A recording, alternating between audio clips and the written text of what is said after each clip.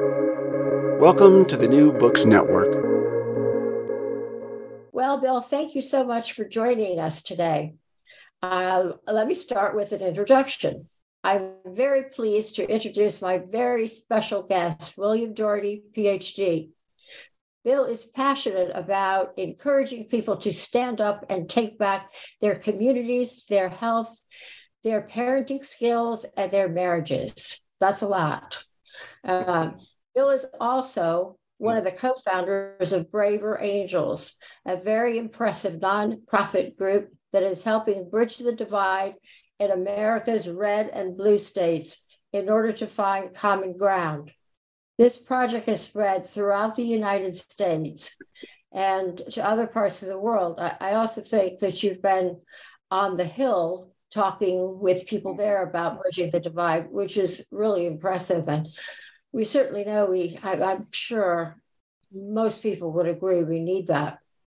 If anybody's interested for more information, you can get the information at braverangels.org. As if that weren't enough, Bill is also a professor and director of the Minnesota Couples on the Brink Project in the Department of Family Social Science at the University of Minnesota. Bill's work focuses on his background in family therapy and community engagement. As a researcher, he has documented high levels of divorce ambivalence among couples even after they have started the divorce process. As a therapist, he has developed a technique called discernment counseling, where one partner is leaning out of the marriage and the other wants to save it. I think that'd be very valuable for people to know about that, because I think that happens quite a bit in couples work, and it's hard to know where to go. Mm-hmm. So let me start with some questions. Your book, The Ethical Lives of Clients, Transcending Self-Interest, is very interesting. Yet, I think most therapists think of ethics in terms of professional ethics. Yeah. How we deal with clients. What do you mean by ethical issues that clients? Well, what do you mean by what it means for ethical issues that clients have to bring to therapy? Yeah. Instead of therapist having ethical issues, exactly. The client has. Exactly. Yeah. Well, first of all, let me say thanks for having me here. Glad, and thanks for that introduction. I listened carefully, and it all sounded accurate. So that's always a good start. When therapists, as you said, think about ethics, we think about professional ethics, our ethics. The do no harm, main one, but also respecting confidentiality and boundaries and so on. But we've mostly ignored the fact that we all, including our clients, have ethical concerns and dilemmas as we go about our lives. For instance, a decision about whether to divorce or whether to, stay and keep working on a marriage is in part an ethical issue because you made an original commitment and now thinking of letting go of that commitment. Affairs, our secret affairs are ones. We have a lot of family cutoff decisions that people are making that they agonize about. Okay, a difficult parent, and do you maybe that parent is aging, and what are your responsibilities to that person who's been so difficult for you in your life? Family secrets, and just think about the world of discovering a DNA heritage now. Okay, and so do you reveal? Do you not reveal? I mean, just on and on. We have clients. To be human is to deal with ethical concerns, and those have been largely absent from what we talk about and what we teach about in therapy. So in my book, The Ethical Lives of Clients, I'm kind of raising that up as something that we can approach as part of the human condition and not view as something that's alien or foreign to what we do in therapy. Okay, well, I have some follow-up questions, but I think I'll save them because it's very interesting about what to do with some of these things. Another question. You talk about expanding therapeutic conversations beyond the client's self-interest, which pushes most therapies beyond our training experiences and beyond most of the therapeutic psychotherapy, psychoanalytic literature. Can you expand on this idea? Yeah, so let me say how I define ethical issues in therapy, client ethical issues. I define it as a client behavior that has consequences for the welfare of others. So that's what I'm talking about. We live, we're social creatures. We influence other people for good or bad. And so the examples I gave before, the family cutoff, the divorce decision, the affair, the keep or a family secret or not, lying to protect oneself, these are all behaviors that have consequences for the welfare of others in our lives. And that's what I mean by the ethical domain. And we know these come up in therapy all the time. And my critique of my explanation for why we have not systematically addressed this, in the training of therapists, is that psychotherapy comes out of the Western individualistic worldview and the medical model, even though most of us don't like to think we're in the medical model. Well, there's a patient, there's a client, there's a therapist. And in that model, my job is to promote the welfare just of this person in front of me. So the dilemma gets to be when there is a tension between my client's perceived self-interest and the consequences of their actions for others. That's the ethical domain. And we have not systematically paid attention to it because I think we collapse it back on the question, what do you need to do for you? Okay, well, that might lead into this next question I have, but I haven't heard of this term before, so you can tell me. You talk about moral foundations theory. Mm-hmm. Since I think probably many listeners, like myself, probably are not familiar with this concept, whatever you have to say would be helpful. Yeah, so this is Jonathan Haidt's work, Haidt. He's a prominent social psychologist, and he and his colleagues have done research both in the US and internationally on what I call moral intuitions, moral feelings, if you will, that he calls foundations, so that how people have intuitive, immediate responses to situations around harm and care, around fairness and injustice, fairness and cheating. Those are examples of universal ones. We have moral, ethical intuitions around such things as respect for authority and elders. So just think about when you have, I'll take the one about cheating and fairness.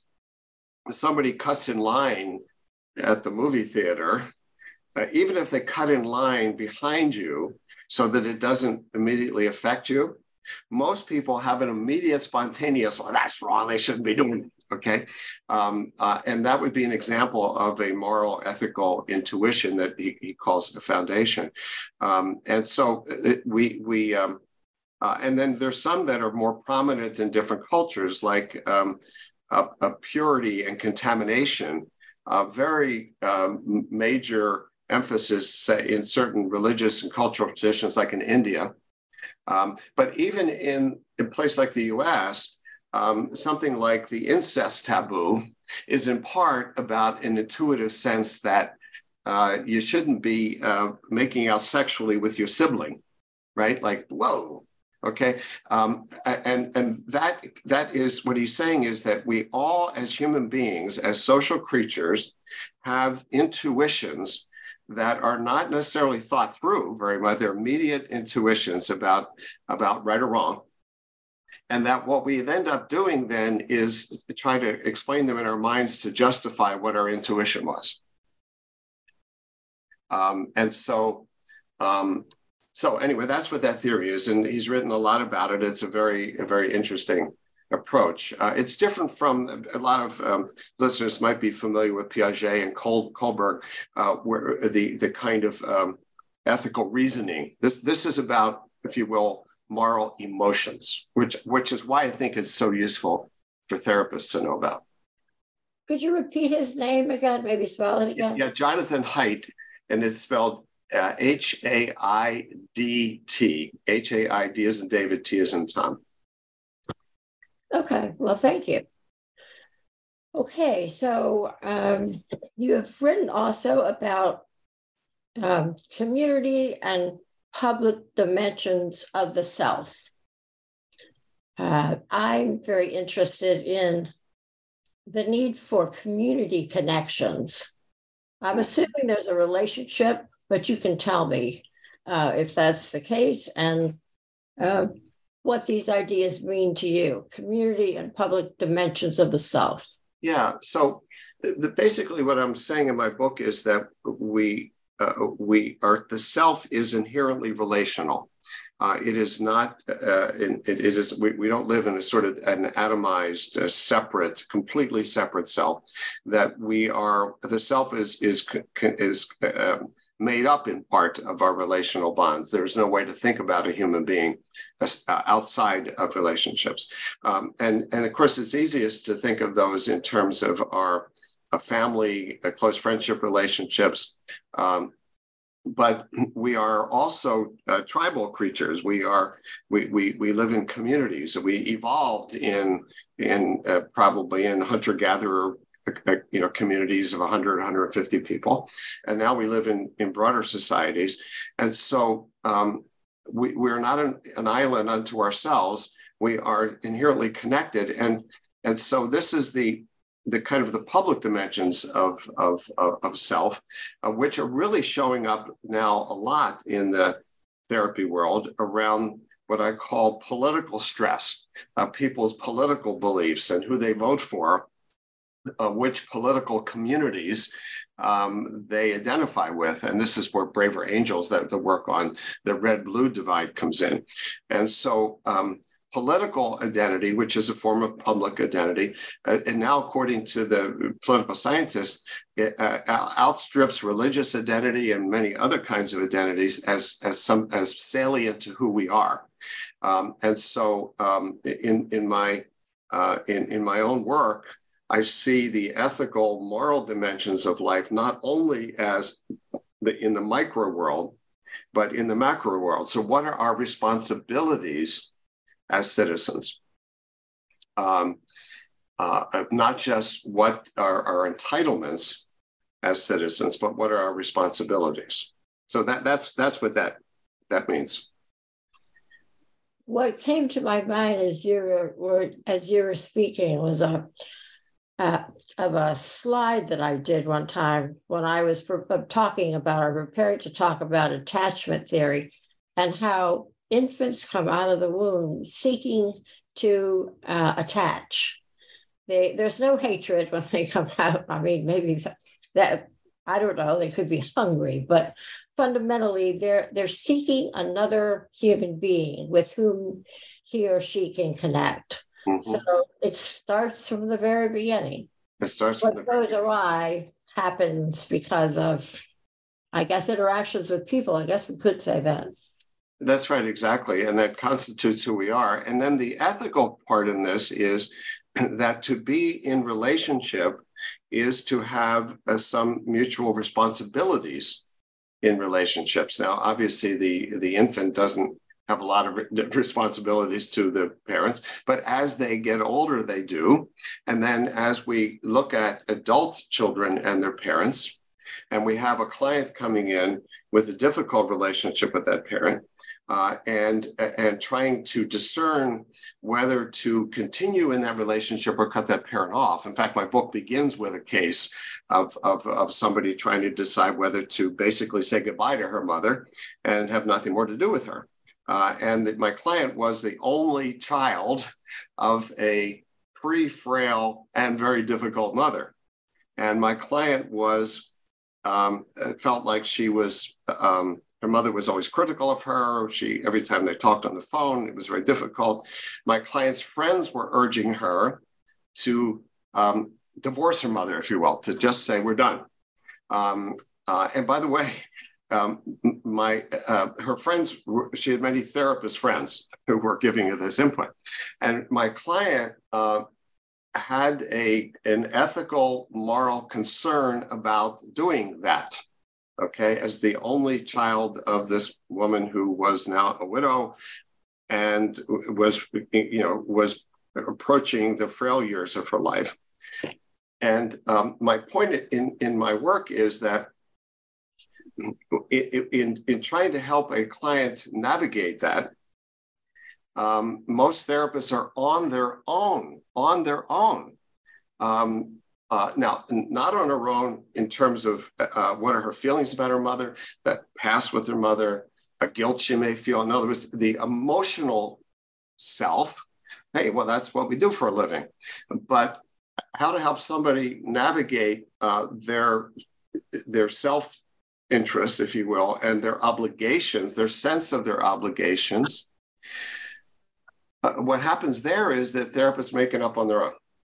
We don't have explicit ways, and that's part of what I say is that there are explicit skills for helping clients navigate this, and that if we're not careful, we will go back to what do you need to do for you, and don't let anybody guilt you. Now, my training in the 70s, I don't know when you trained, I was just trained to say, what do you need to do for you? And don't let society impose anything on you. You're a free agent. I remember hearing a therapist once, a very good therapist, say to a client, we were doing group therapy. Now, if your mother was a friend, would you want to keep her as a friend? And the answer, of course, was no. And what that does is it puts friendship, which is a somewhat more transactional relationship. We remain friends, well, if we're good for each other. It puts that mother, this parent, adult-child relationship into the same category. And that was a question that was, clearly well-intentioned, but it's sort of an apples and oranges. I mean, would you want to hang out with that teenager if she wasn't yours? Well, probably not, because she's quite difficult.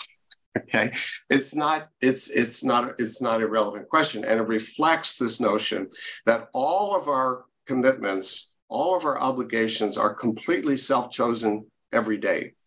And we all know intuitively, as a parent, you don't wake up in the morning and say, am I going to be into taking care of my kids today and being committed to them, or am I done with this parenting thing? No, we know that intuitively. We know that that's not right. But when we get to adult relationships with family members, we can easily apply I think, a hyper-individualistic way of thinking. And we influence our clients with that. No, that's a good point. And I'm thinking of a couple of people who get to the point where they can't deal with their parents and they put them someplace, and everybody's unhappy, and those are difficult things to sort through and to make decisions about, but they're also very important. Yeah, and can we help them hold the tension around responsibilities to others, like a parent, and responsibilities to self? Can we help people stay in the tension and not collapse it? And here's where I think the fear a lot of therapists have is of being moralistic or invading autonomy, or being kind of simplistic. Well, she's your mother, you have to take care of her, kind of thing. Direct advice giving. That's not what we do as therapists. So there's a fear of getting into that territory. So I'll give you an example. A very seasoned therapist told me after he heard me speak about this that some years ago, an elderly man had come to him for help. He was anguished about a decision related to his wife and another woman. His wife had Alzheimer's disease. It was pretty far advanced, and she no longer recognized him, her husband. And he was lonely, and he was beginning to strike up a relationship with another woman. And he was agonizing about it. He had never cheated on his wife. He had made his vows. She was still his wife. He still took care of her, but he was drawn to this other relationship. And the therapist did not know what to do with that and said, you have to go to your priest to talk about that. That's not what I do, okay? And he wasn't proud of having said that, by the way. But when I asked him questions about it, he thought he needed to have the right answer. He needed to be an ethicist or a theologian and know what the answer was. Okay, and since he did not know that, he punted on it. And so my work is about how to not punt, number one, and how not to just collapse everything to what do you need to do for you, and don't let anybody tell you how you should think and feel. Those are all very important considerations. And I think we all have had situations where we probably have punted, but the more you can stay in the room, so to speak, with the patient or client, the better it is for everybody. Yep.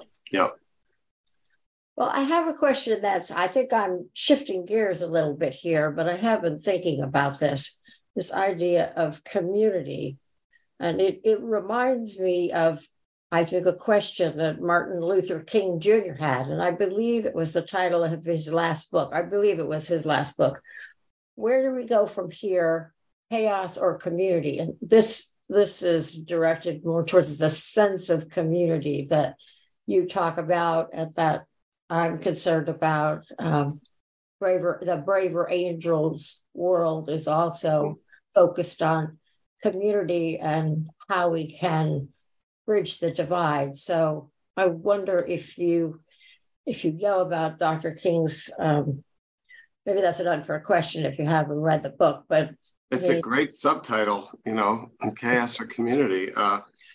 And I think this is playing out in our world where we see the political other as incomprehensible, as strange, as unlikable and untrustworthy, and as morally compromised. Those three categories I just gave you are what a lot of social scientists have distilled polarization into. Othering, they're weird, don't get those other people.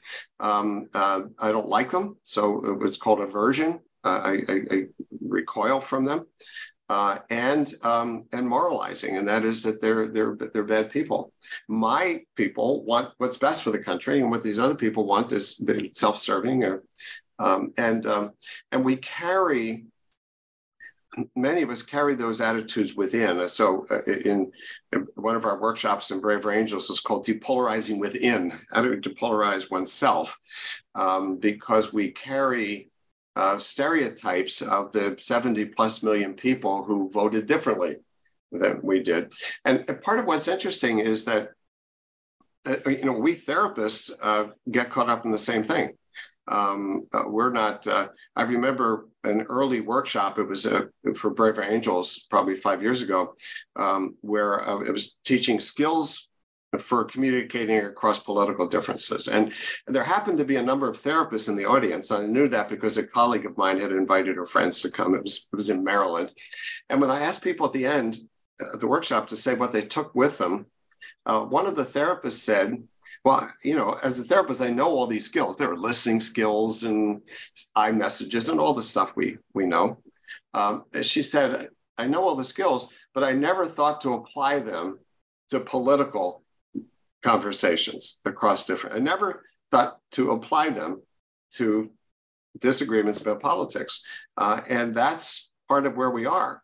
That many of us function at a lower level, if you will, when it comes to politics than we do in other areas. And it hurts the country.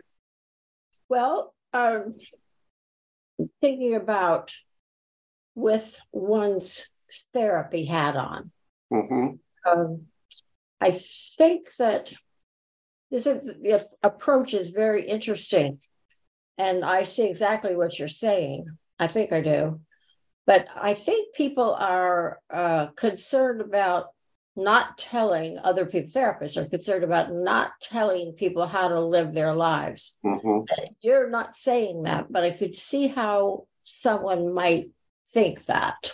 Sure, absolutely. So that's why we need to discuss this. The kind of third rail, the big fear that therapists have. I mean, you're not functioning as a therapist if you're going around being in control of people's lives, telling them what's right or wrong and giving them a lot of advice, in that simplistic term. My viewpoint is that the ethical domain, which is both personal and communal, is inherently a part of human life, and that clients are bringing those concerns and dilemmas to us all the time, and that we can navigate those with clients just like every other problem they bring to us, where we don't tell them how to live their lives. But the fear, because it's the moral ethical domain, where there is tension between a client's what they perceive as their own needs at the moment and their responsibility is not to harm somebody else, they're in that tension. And therapists, if therapists don't have skills for wading into that tension in a way that allows somebody to go into depth on it, then there's a danger we will collapse it into one pole or the other. I think the main collapsing of it, by the way, is into the pole that says, do what you want to do for you. Okay? That appears to be ethically neutral. It appears to be not influencing somebody, but it clearly is influencing that person. Okay. The other pole, of course, that's not very useful would be to say, well, you shouldn't abandon your mother. She's frail. She raised you, and you need to be doing right for her. And that's not therapy, right? I mean, that's not what we do as therapists. But the bigger danger is to think we are neutral when in fact we are enacting a broader cultural, mainstream cultural idea that individual self-interest trumps everything else. And here's where having a kind of cultural lens comes into play. I have a number of graduate students from Asian cultures, and those are much more communal, collective cultures. To focus primarily on what do you need to do for you when it comes to a family obligation looks in those cultures highly kind of moral, ethical, highly prescriptive, because it's not in that culture, okay? But in mainstream American culture, saying, what do you need to do for you? And only say, it's not that that's a bad question, but I mean, if that's your emphasis, that appears to be neutral. It appears not to be unduly influential. And I'm arguing it is influential. To do therapy is to exercise influence. Every question we ask, everything we follow up on, everything we attend to has influence. And how to do it skillfully, compassionately, so that clients come to their own decisions without undue influence from us. That's the name of the game in therapy. It's just that we're afraid of the pole, the part of clients, which is that they feel an obligation to somebody and not to harm somebody. That's a scarier thing for us to get into. That's all very interesting. What came to my mind when you said something about different cultures and the Asian culture is that I have taught infant observation classes in China through Kappa, which is a group of psychoanalysts who teach therapists in China. And this infant observation class, or the idea of it is a therapist goes into a home once a week for a year and doesn't write anything down, just observes, and then writes up an observation afterwards, and then talks about it in class. Well, teaching classes here and teaching classes in China were so very different because of the culture. It's very communal, obviously, as most people know. The mother or mother-in-law moves into the family home, and it's everybody sits down at the table, and I mean, the baby comes into a different kind of community right from the beginning.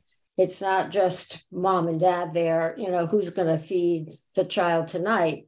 It's just such a different experience. And even from afar, being here to observe that was very powerful. Yeah. So you could see that somebody from the different cultures comes into therapy, and they see the therapist as culture bound. But we tend to think in the Western world in the psychotherapy that we're not culture bound. We are. We're very much culture bound. And one of the generalizations about collectivist versus individualistic is that in Western culture, we tend to see the child as we don't want them to be conformist. Okay, they're born, and we have to help them develop their individuation. In many collectivist cultures, the sense is that kids are born kind of too much individuals, the know all the time as the 2-year-old. They have to be brought in. So the focus is on bringing them inside, because otherwise they'll kind of run wild. Those are neither right nor wrong, but they're different cultural orientations. Okay, well, let me move on to something a bit different. Another concept that you talk about is the citizen therapist in a democracy. Yeah. Now, this is something that I'm also interested in. I'm writing a chapter in a book, and the chapter is why truth is essential in a democracy. I think the rest of it will be pivoting towards evidence, but at any rate, it's something I'm also interested in. Do you see a relationship between these two things? And if so, could you say a little bit about that? Yeah. So the citizen therapist idea, that's actually the subject of my next book, which is now in production. And the idea is that we are, if we allow ourselves to be, we are more than just treating professionals inside 4 walls in a little space, with comfortable chairs, that we have a role, if we choose to play it, in the larger society. So that's the idea of the citizen that stands in for what's our public role, and how do we use the knowledge and skills that we have in our work as, if you will, public health professionals, as citizen therapists, and to do it, though, not just within a traditional, so we do psychoeducational workshops or we write books for the lay public. That's all good. I mean, I've done those things. But how can we bring a deeper analysis? And I know this is so much a part of your work, Karen. How do we bring a deeper analysis of what's going on in our world, so that we're not just taking sides? We're not just saying, and so most therapists, let's be real about this, most therapists are more blue, and that is more liberal than red, and so if we're not careful, and I'm afraid that in many of our professional associations, that's what we end up doing. The professional association puts out a memo, or a report, a position statement on the major issues of the day, and those become almost, they could have been written in many ways by one set of political leaders with a little bit of psychological terminology. I don't think that's that's not what I mean by citizen therapist, okay? That that the citizen therapist around our divides now tries to bring some deeper understanding of what's happening that doesn't disparage anybody, but that tries to go deeper. And I know this is a big part of what you do, and it's what I'm also trying to do. So, for example, to understand, so to put it in very simple terms now, when I give talks in communities, I often end by saying that I'd always wanted to speak more than one language. I always wanted to be bilingual or multilingual, but I never was until I got involved in this Braver Angels work, where I'm dealing with reds and blues and purples and everything all the time. And now I am bilingual. I can speak red or blue. That I, just like in couples therapy, which is sort of my major clinical work, I can't really help a couple unless I can understand both of them in their uniqueness, their language systems, their metaphors, their distinct emotional landscape. Okay, I have to get both people. So for me, as in terms of our societal divides, then I try to discipline myself to try to understand both sides or all sides as they experience themselves, not my judgments as an outsider on them. Although I do that. I mean, I can also, I vote and I have my judgments. But when I'm in my citizen therapist role, I am for everybody present, and I'm for both sides. I'm for healing the divide. It's essential to do. And I mean, you can't, in couples therapy, for example, you can't side with one person or the other. Even if you have a pull in that direction, you can't do it. That has to all be kept to yourself. I think that you do a very good job, because I've heard you speak before, doing this in the political arena. And for some people, that's very difficult. Yeah, so, and I'm not saying it's everybody should do that. I talk about 3 R's: resist, replace, and repair. So resist means being involved in the struggle and trying to win important political battles that have to be won. That part of a democracy is a competition, and then if there are forces that need to be resisted, you resist them. The second is replace, and that is, well, what happens if you actually win? And a lot of like I think about Occupy Wall Street, it would be an example. The Tea Party would be one on the right. They had major critiques, and then what else? I mean, how do you govern? How do you have policy? What do you do? What do you replace it with? In fact, that's one of my, as I look back at the abolitionist movement of the 19th century, they succeeded in abolishing slavery, and then they went home. And then we never repaired as a nation. And so that's the third one, is repair. I had been involved, to be transparent here, I've been involved in organizing therapists to resist what I call Trumpism when Trump was running, and wrote a manifesto that a few thousand therapists signed. I was on media because I saw what Trump represented as a threat to democracy and a threat to the mental health of the nation. So clearly I was in the resistance. After he was elected, and then by happenstance, I was asked to do a workshop with Reds and Blues. And then I realized, that really was powerful. And then I moved to repair. Okay, that's what I do. So it's not to say that everybody ought to do that. But if therapists don't do that, who is going to do it? Yeah. That's a very good question. I've wondered something similar myself. It puts a major responsibility on the shoulders of therapists, but who else, as you say, who else is going to do it? Maybe the clergy to some extent, but somebody has to be affiliated with some kind of religious group in order for that to work. Yeah, so let me give you an example. Next week, I'm going to be traveling to New Hampshire to do a third workshop with members of the New Hampshire legislature, and it'll be half Republicans and half Democrats. And it'll be a repetition of a workshop I did for another group of their legislators last year, in which in small groups, everybody gets 4 minutes to answer this question. What life experiences have influenced your values and beliefs about public policy and public service? What life experiences have influenced your values and beliefs about public policy and public service? And we give people time to prepare to answer. It's a talking stick format. There's no interruptions or questions. And every time I've done this, including I did this with some members of Congress, it is a powerful experience. Powerful.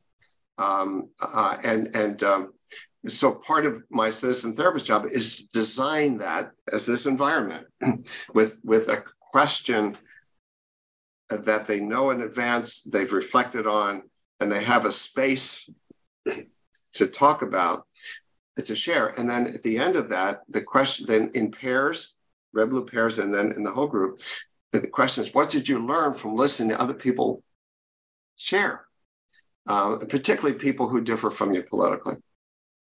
And it's really quite powerful. And I want to tell you a little story of when the first time I did this with elected officials.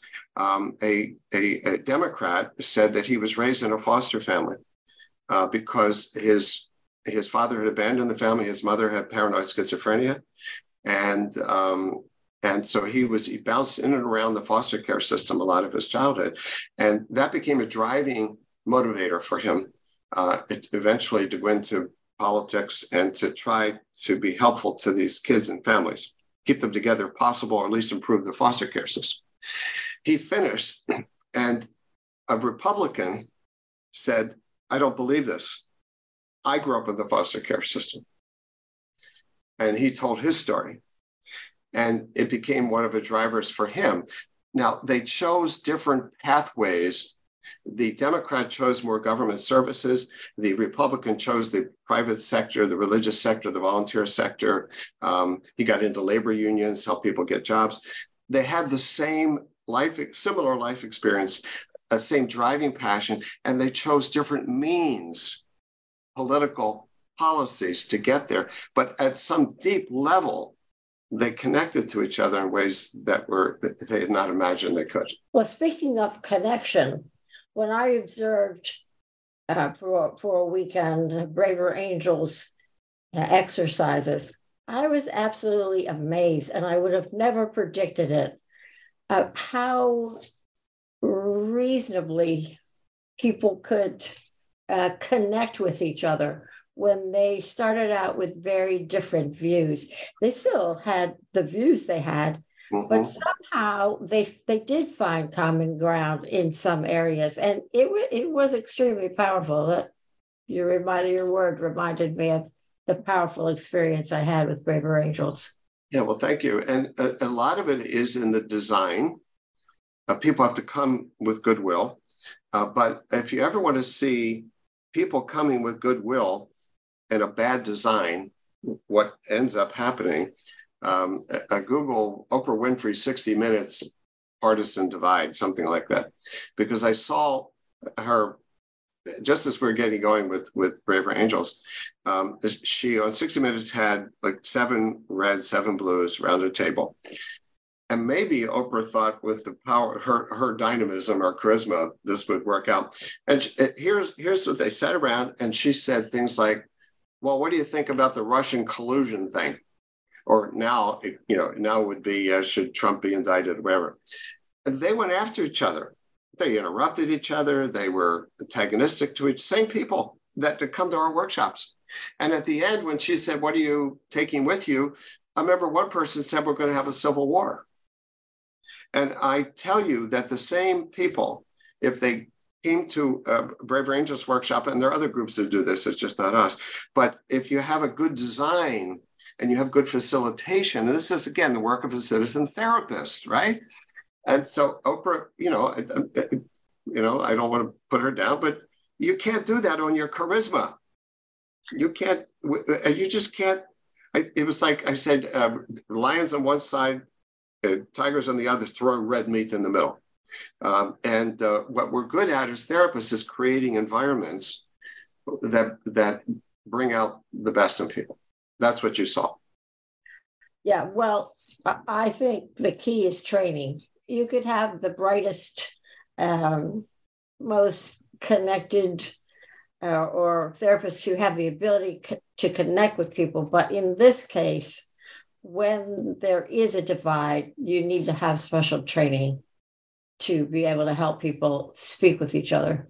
Well, so let me comment on that, because this was a big part of my decision-making after I and a couple of colleagues started Braver Angels. What the first workshop we did took every skill I had learned in group work and community engagement and couples therapy to pull off. And I knew that was not replicable, that was not scalable.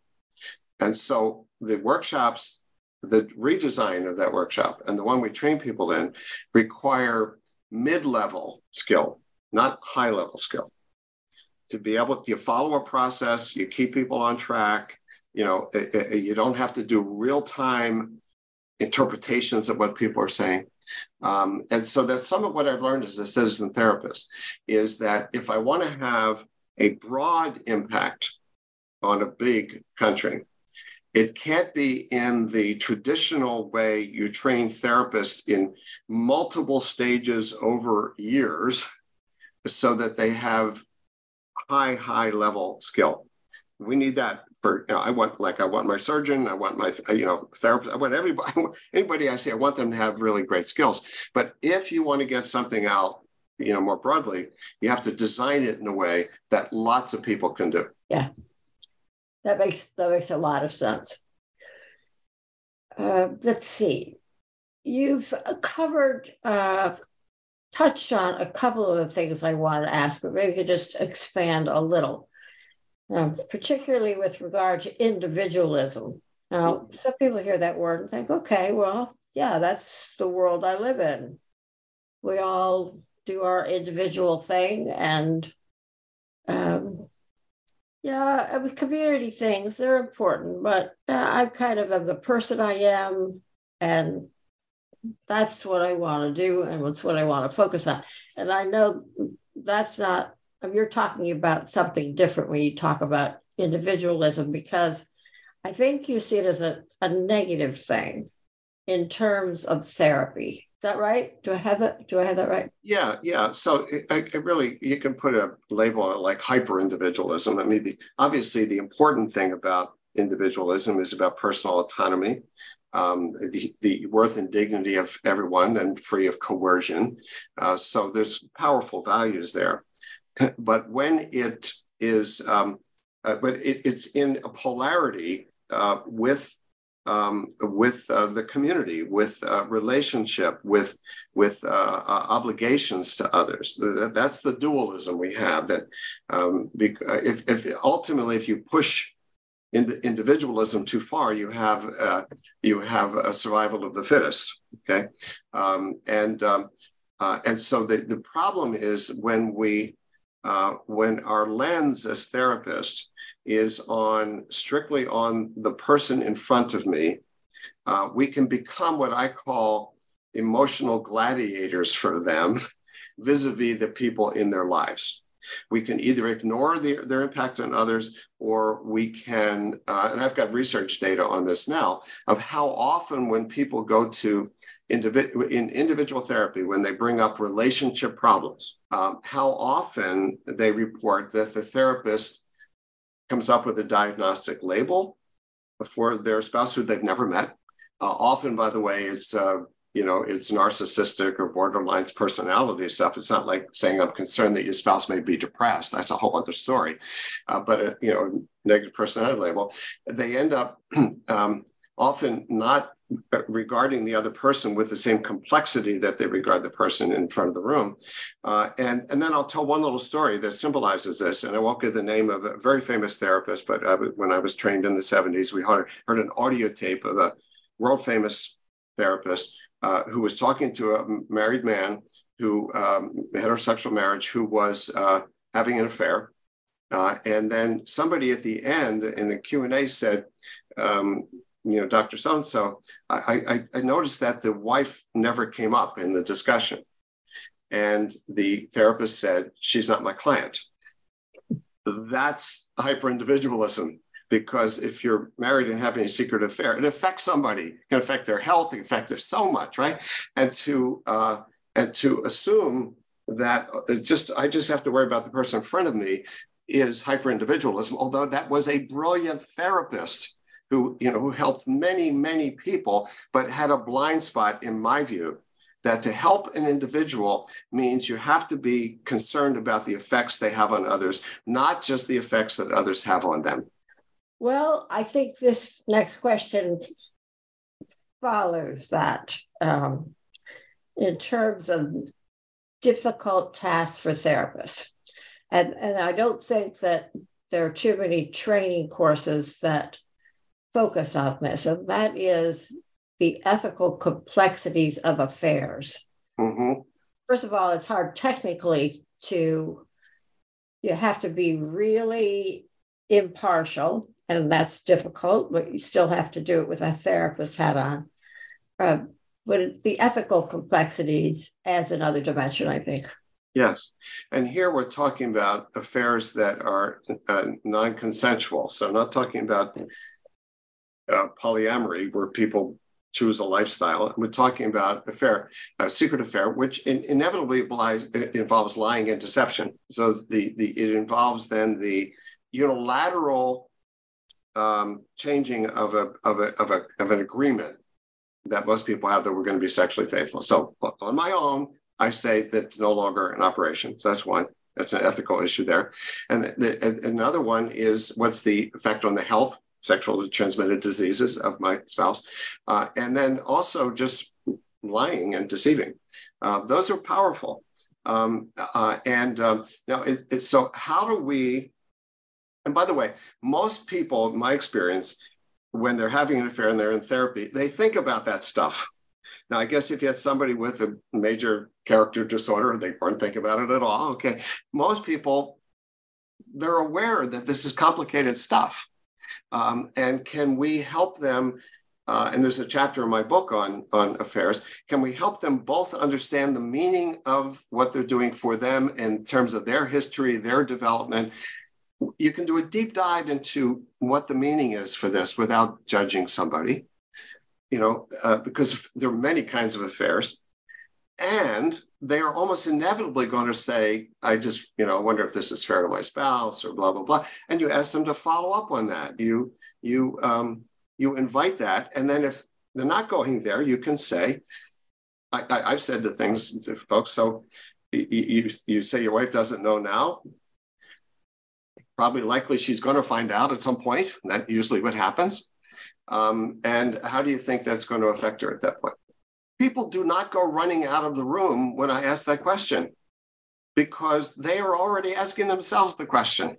The quintessential ethical question in therapy is, how do you think what you're doing or considering doing will affect this other person? That's the quintessential ethical question. It's not way out, but I tell you, Karen, a lot of therapists are afraid to ask it. And I think it's our hang up, not the client's hang up. The clients are thinking about this stuff, but we're signaling to them what's okay to bring up and what's not okay to bring up. Yeah, that's a good point. Several people come to my mind. Let's see, ask about a related question. What are some of the basic tools? I think you've talked about them. Maybe you want to add, and maybe you've covered this already, but some of the basic tools for consulting with clients about relational ethics in their lives, you have covered. So I talk about, if you refine these in terms of skills, which are the standard skills of therapists and then applied here. So I talk about LEAP and then C. LEAP is listen for the client's ethical dilemma. Don't just collapse it into the individual psychological, listen for it. Explore. So a lot of it is exploring, asking questions. What we do as therapists, having them, the woman who was thinking of cutting off her mother, what's it like when her mother calls, and what's her sense of obligation to her mother? Explore all of that. Affirm. So LEAP. Listen. Affirm people for bringing these things up and exploring them, because it's hard. And then it's LEAP. P is perspective. So sometimes adding a perspective, so that what I offered to the client who was trying to decide what to do with her mother, a perspective that my client was not particularly good at this stage in her life of setting boundaries with her mother. And she let her mother occupy her time, be critical of her, and that one of the possibilities for our work could be that she work on improving her boundaries with her mother in such a way that she felt that she could survive this difficult relationship and still see herself as a good daughter who was there for her mother as she aged. That was what I offered as kind of a both and perspective. So these are standard skills, and then the advanced one is challenge, and that's what scares therapists. Okay, and that's where your client has a blind spot. So I'm thinking about a father recently, not recently, but divorced about 6 months ago, did not want to have the marriage end. And his ex-wife had a new boyfriend who had moved in, and he found out that my client's 6-year-old son was calling the new guy dad. This really hurt my client, understandably.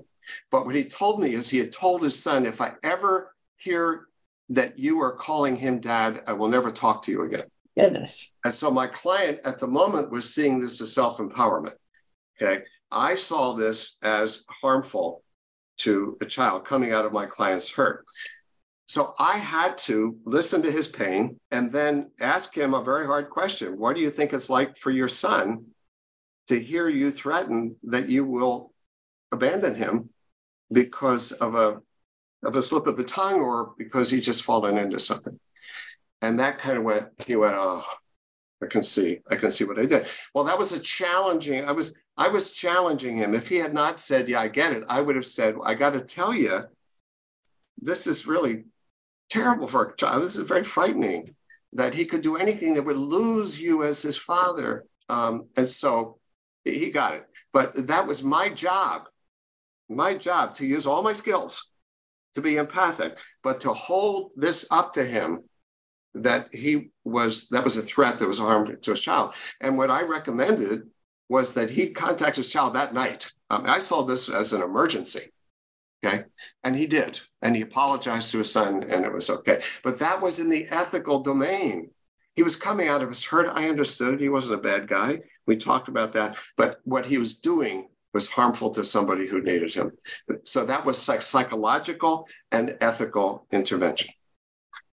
So you had to think on your feet quickly and be empathic. And there's a sad part. I could see how one could feel angry that somebody could say that to their child, but yet you couldn't let that emerge. So you really have to, have your therapist hat on pretty tightly. Right. And in this case, it's about a third party. Now, it's easier for therapists when it's a child to think about that. But you could also be clumsy. You could also say, that's a terrible thing to do to your child or something, or give a lecture about child development. So, but these are skills. So it's easier for therapists to challenge a client around their self-interest. So you're dealing with a woman who's being abused by her boyfriend, and she said goodbye to him, and now he's back, and he's been to one AA meeting, and she's going to take him back. And you're going, oh, okay. So you use your skills, you empathize, but then you challenge her about whether she's exercising good judgment here, okay? Because the guy has gone to one AA meeting. And as a good therapist, you have to do that. You do it gently, you do it firmly. What I'm saying is, if a client is harming somebody else and they don't know it, occasionally that happens, and you have to be able to challenge the client around that using the same set of skills. But that is what scares therapists to death. And I'm saying it doesn't have to be scary, and that's what my book is about, and the training. And I can mention, that we offer free training in this kind of work through the Doherty Foundation. So people can, you can Google the Doherty Foundation or dohertyfoundation.org. And my daughter and I have set this up, and we offer, resources for therapists to learn how to be, if you will, a citizen therapist in the room, concerned with the people in the lives of the client. And the next step after my next book comes out, we're going to be offering training for how to be a citizen therapist in your community. Well, I have a couple of more questions, but perhaps you can come back when that book is out. I'd love to. Because I think that's going to be a very important book. I think one of my, maybe this is my last question, and I want you to have an opportunity to talk about anything that I might have left out, or we might have left out together. I'm very interested in helping in whatever way I can, and each person can do a little something, I think, but changing the climate in this country that is shifted towards lying and deception in various areas, pretty much across the board. I think it's imperative if our democracy is going to survive. I think we have to move back towards truth telling and not fake news and false information. Is that idea related to your work about lying and deception? Well, it certainly is. And there's the private lying, which is usually self-protective. And then there's the kind of public lying, which is about false empowerment and a kind of, the term is being used these days called conflict entrepreneurs. Okay, so lying that is self-enriching. What's happened is, in my mind, is that the lying that goes with warfare, in other words, you're trying to deceive your enemy about your intentions. We've turned regular politics and regular cultural struggles into warfare. And so in warfare, we justify it. And that's what folks are doing. And it has to be named without insulting and denigrating the people who believe it. The perpetrators of the lies, who are doing it for their personal advancement, lacking conscience in this realm, those are the ones that have to be challenged and confronted, including in the courts, without disparaging, without stereotyping the millions of people who believe what they're told. So what I just said was part of my therapist hat here. It doesn't help us to think that any of us are above simplistically believing a fact, a truth statement that fits our predispositions and our own biases. That makes perfect sense. Yeah, we're all prone to that. It doesn't justify what people are doing. So we have to go after the liars, not necessarily the people who believe what they're told. Yeah, I think that's crucial. Is there anything else that you think our listeners would be interested that I might have missed? It's a very interesting book. That's every page has interesting things on it, so you can only do so much in an hour. No, I've really appreciated the fact that we blended the personal ethics and the, if you will, the communal and public ethics. Because for me, I'm glad you got that in my book and in my work, because they go together well. What we've often done is viewed the public dimension as purely political and not ethical. And then ethics gets collapsed into personal and private. And then the idea is, if you're going to bring about social change, you ignore that and you just go after the power dynamics out there. So I'm glad we were able to blend both of those in our conversation, and to highlight, and this is where I know this is such a big part of your work, what do we have to offer as therapists? This term I'm using, citizen therapists. What instead of just sitting back and taking sides and bemoaning the state of the world, how do we engage? How do we engage with the best of what we know? Good point. Well, I imagine, even though I had trouble finding it myself for some reason, I think it's because you have so many books. I'll mention this particular book again, the title of it, The Ethical Lives of Clients, Transcending Self-Interest. And it is in psychotherapy. So no, just the title, there's another word in there, 2 words. So Ethical Lives of Clients, Transcending Self-Interest in Psychotherapy. Well, maybe that's why I missed it on Amazon. So, I know it is on Amazon, but the first time I looked, I think it's because... But it's for therapists, and it's about accepting self-interest, but transcending it in psychotherapy. You have so many books that it was among the group. That's my latest baby, so I'm happy to talk about it here.